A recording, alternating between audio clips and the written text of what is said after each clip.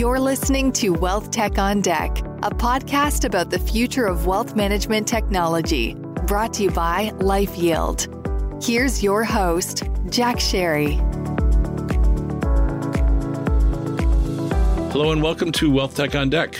Our podcast is a series of conversations with industry leaders around the future of financial advice. And while we will spend much of our time talking about how digital and human advice are coming together, I like to speak with people who have a rich history in our business to gain some perspective on where we've come from and have a better view on where it all leads. So today, I'm speaking to someone who's been, in my mind, a real pioneer in our industry with some of the work she's done in the past. My friend, Heather Kelly. Heather, great to have you on board. A delight to be here today, Jack. Thank you. So Heather and I have a chance to talk from time to time. We talk about what the industry is up to and where it's going, and we're going to do the same here today. So Heather, maybe as background, because you've really done some interesting work leading up to the work you're doing presently, but why don't you go back in time a little bit and talk about your career? How did you wind up with us talking about the future of financial advice on our podcast today? I'd love to. It's an exciting topic. I really think that one of the things I loved about the industry, even when I got into the industry very early on, is it's constantly evolving. And there's always something new to learn. And when we think about wealth tech, it is definitely something that didn't exist when I first got into this industry, or was very much in the back offices, and now is on all of our desktops. I remember when email was first mentioned, and we were first getting emails instead of bulletin board systems to send messages. So it's pretty cool how far we've come. And when we think about the pandemic, it's really just accelerated the velocity of adoption when it comes to technology. So it is definitely here to stay. But when we think about my background, I started my career early on with Guardian Life. It was an amazing place to really get my legs in the insurance industry, and had a number of different roles there. Everything from, starting as filing and making cold calls for two of their agents, to working on new business, to moving into the home office in the new big city, to moving out to field management and, actually recruiting agents and getting them started in the business.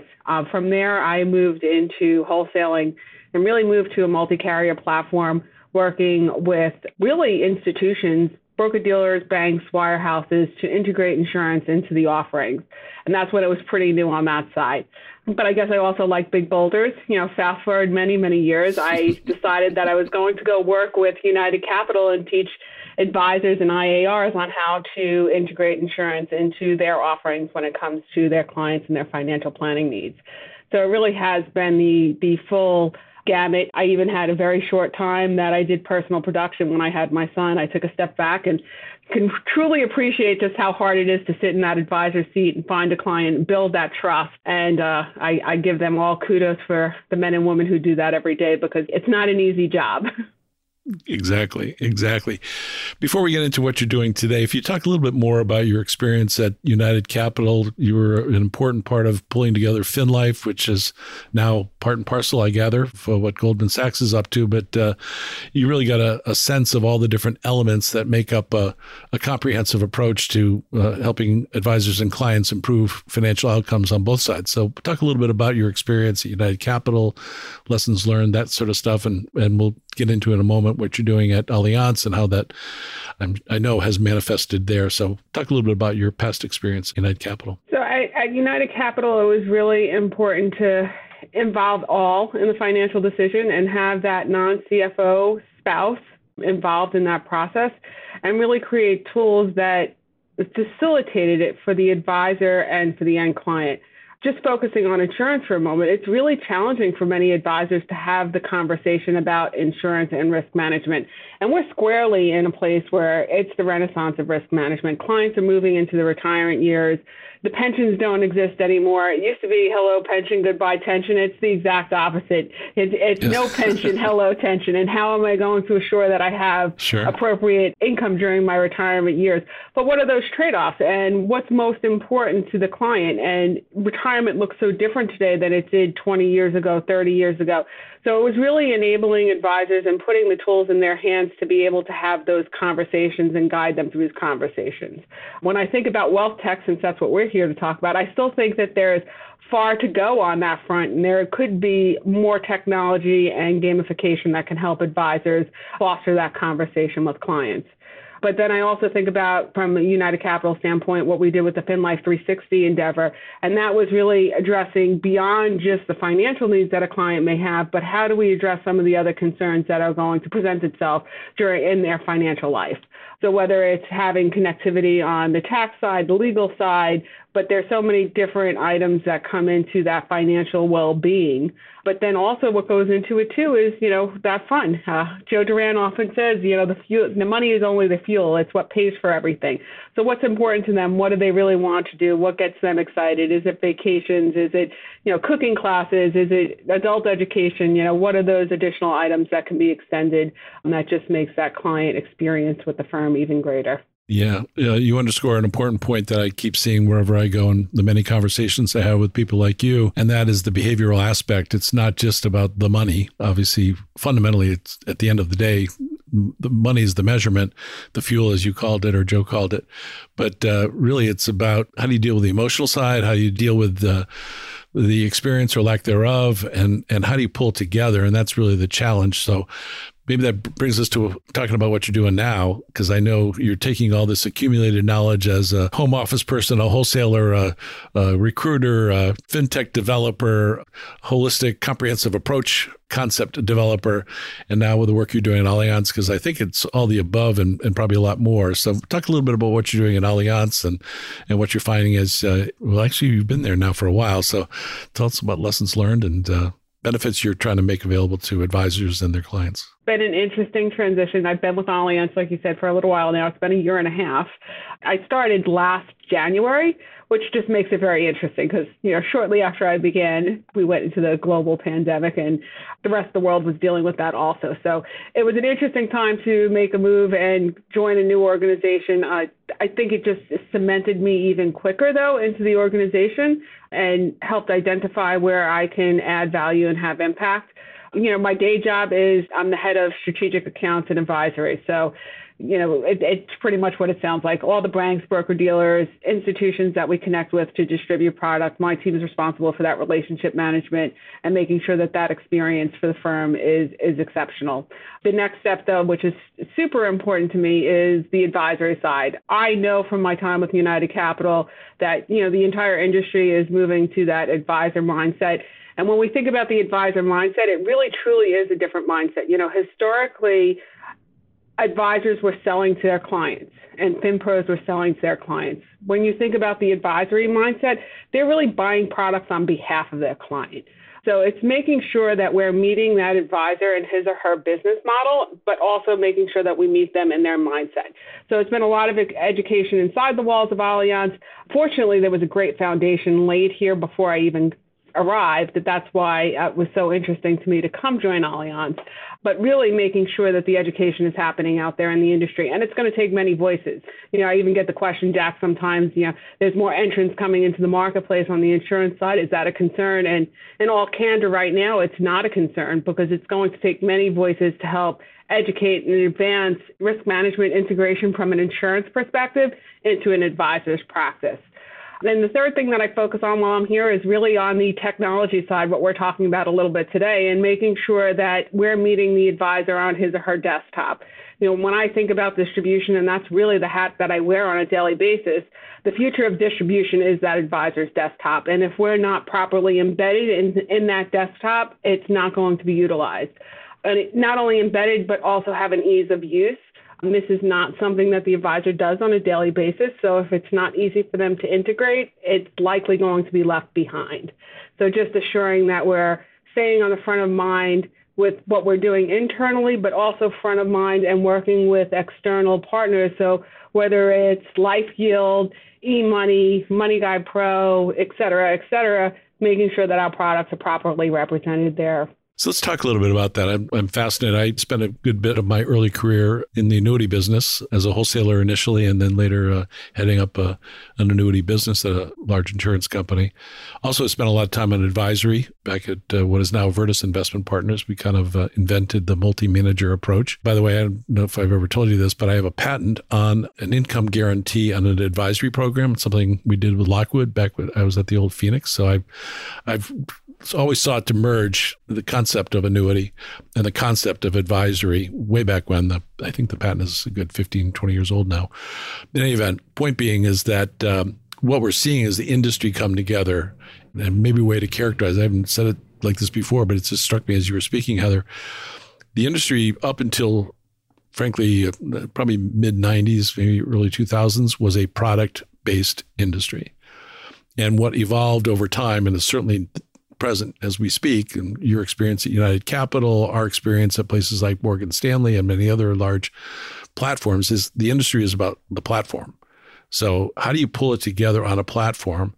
And given the complexity of putting an annuity offering with a investment offering with other types of offerings that are different is really a challenge. And you've been at the heart of that, both at United Capital and now with the work you're doing with Allianz, with some of the platforms that you make your products available on. So talk a little bit about that platformization, pardon the expression, but that move toward the platform and the unique position as a product manufacturer and distributor, how things have shifted from talking about the latest, greatest Allianz product to how you fit into an overall plan. I know that's central to what your efforts are pointing toward.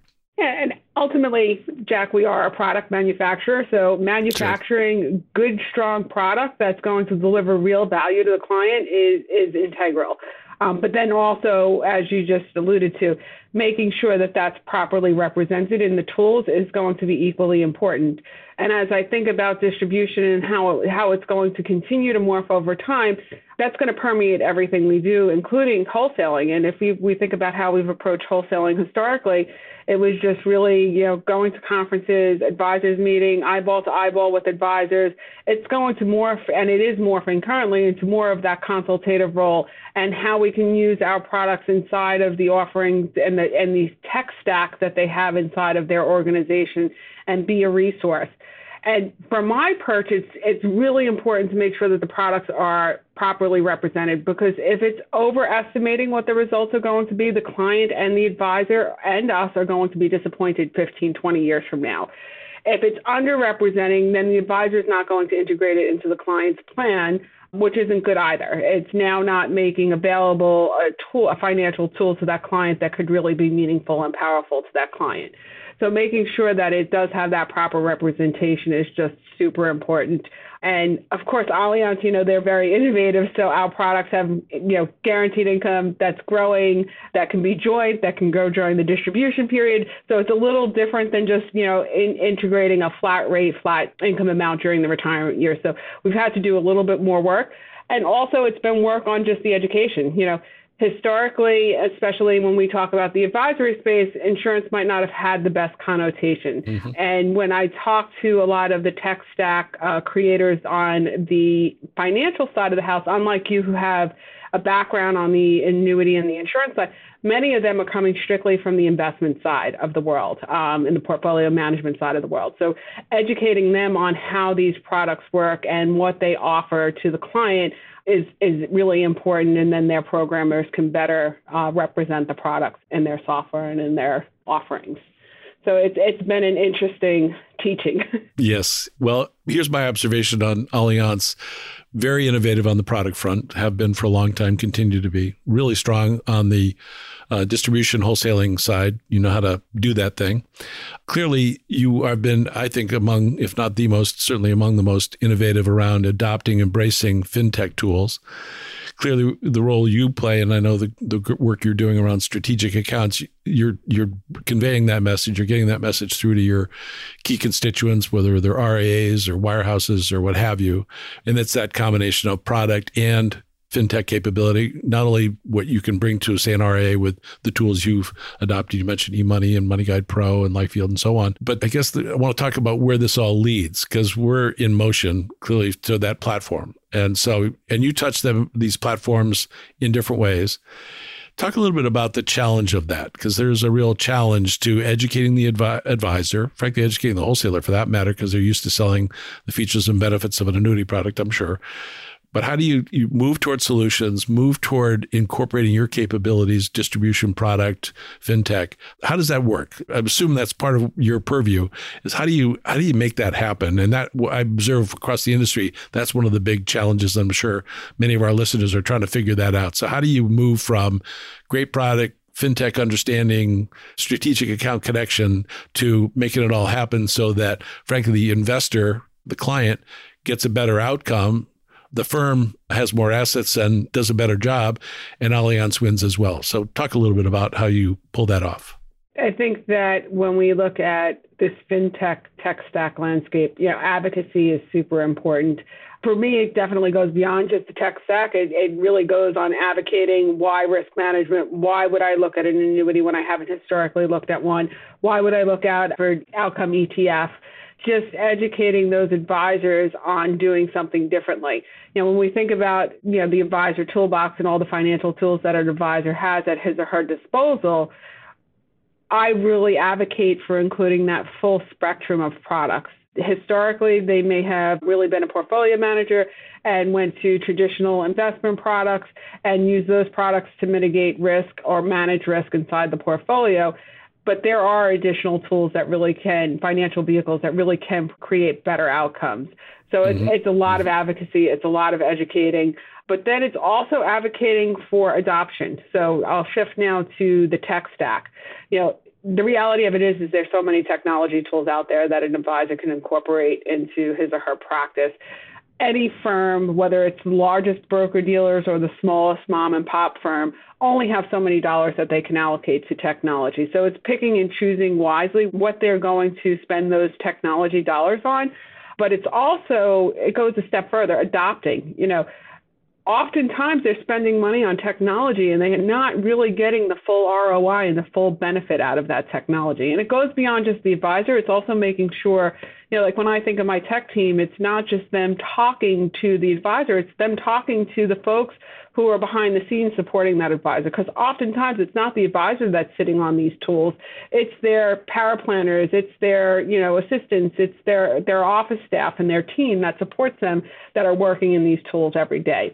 How do they foster that adoption so this way they're getting the most ROI out of those tools? Ironically, I do think that the pandemic helped that a little bit because we were in this virtual world. It hastened adoption, I think, about 10 years. And advisors are realizing and firms are realizing more value out of the tech stack that they have adopted. But we're also going to have to continue to innovate. We're not at a place where we can sit on our laurels and sit on our heels and just say, okay, well, the tech stacks that are out there today are fantastic and adequate for the next 10 years. So continuing to innovate, continuing to think about what that next iteration is going to be, what's going to make that client experience, that advisor experience even better. Next best action is something we talk about in the industry often, and that AI and that machine learning is just going to become even more important as we continue to march down this path. So it occurs to me, Heather, we talk so often, I forget all the stuff we've done together. You and I are fierce advocates for improved outcome at the investor, advisor, and firm level. That's who we are. What's what we do. And you may recall, you were part of a group that did a white paper with the MMI. I think it was called Modern Wealth. It's probably about 5 years old. For those interested in checking it out, you can find it on the LifeYield website. But in any event, what we talked about is this UMH concept. I'm not even sure we called it that then, but the whole idea of looking at all the different aspects and elements, coordinating all the different technology elements. So I do suggest to our audience, if you want to read up on an early document around this concept. But you and I have been on the Next Chapter Advisory Council. There's a bunch of them that we've done together. And one of the things we said in that original Modern Wealth paper that I've been talking about ever since, and it's coming to bear where it's happening in terms of technology, the tech stack you described, that if you want to improve outcome, you've got to look at cost, you got to look at risk, you got to look at tax, and also how you incorporate Social Security into the income stream. Ultimately, that's an important component, especially since if you wait between 62 and 70, the government gives you an 8% increase each year. So often it makes sense to wait, but then how do you work around that if you want to retire earlier, all the complexity that goes with that. But maybe if you'd comment about this notion of one, advocacy, and two, do, how do we make it real? Because we're all in that fiercely working along around how we make it better, how do we create better outcomes for investors, advisors, and firms. But talk a little bit about that and specifically what you're doing, assuming you already have great product, which you do, and assuming that you're creating great relationships, which you're doing and have done. How does that play out? If I'm an advisor, how does that play out if I'm in the RIA world? How does that play out if I'm at a wirehouse or other large national firm? How do you see that progressing? So from an advocacy standpoint, it's really just making sure we're out there and we're delivering salient messages that advisors are dealing with on a daily basis. So when we think about the RIA or the wirehouse or the independent broker-dealer, I think the approach is a little bit similar. They're parts of different organizations and different associations, and making sure we're showing up with the right content at those industry associations is super important.